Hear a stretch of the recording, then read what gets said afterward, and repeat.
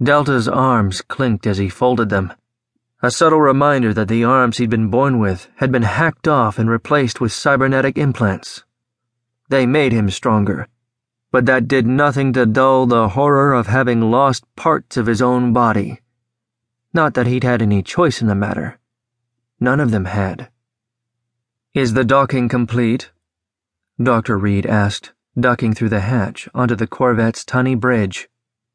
The gaunt man's long blonde hair had been tucked into a simple ponytail, and his glasses bore a thin layer of grime.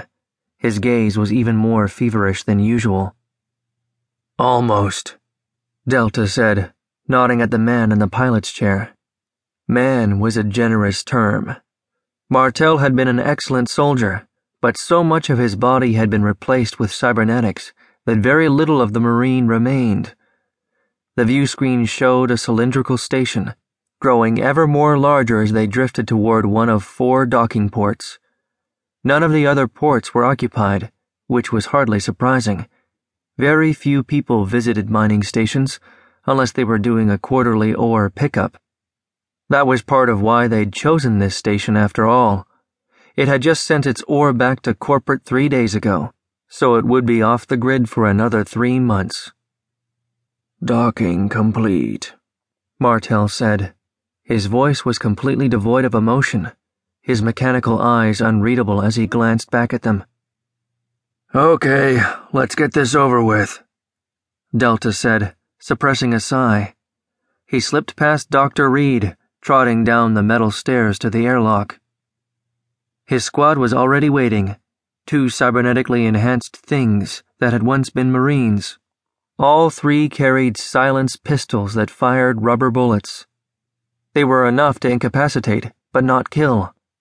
The largest Marine carried a bulky black box with a collapsed hose fixed to the side. "Follow me," Delta ordered, tapping the red button next to the airlock. It turned green and slid open to reveal the station's flat gray metal. Delta tapped the red button in the station's keypad, stepping back as the door slid open to reveal the station's inner airlock. He holstered the pistol that he'd half drawn, breathing a sigh of relief as he stepped into the airlock. It was unlikely that any of the station personnel would have investigated the docking that quickly, but he didn't take chances. "Winter, you're on point," he said, nodding to a small man cradling twin pistols. Winter didn't nod or acknowledge the command in any way. The Marine simply glided into the airlock, tapped the release button, then stepped into the station's hallway once the airlock door opened. Delta followed, scanning the empty corridor for any threats as they trotted towards the center of the station. They met no one as they approached the oxygen recycling station, which had been the plan, of course.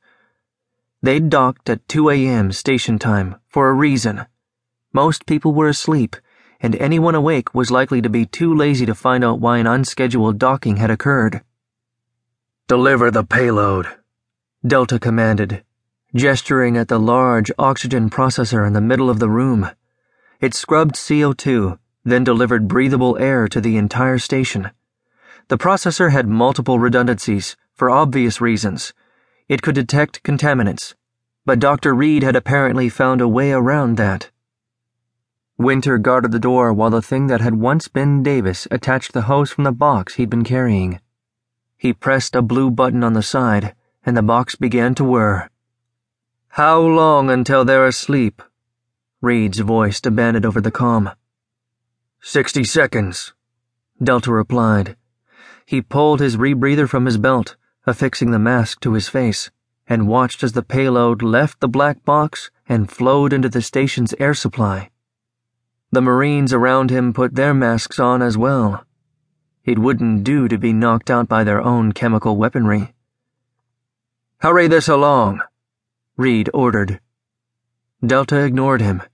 He might be compelled to serve, but he didn't have to like the guy.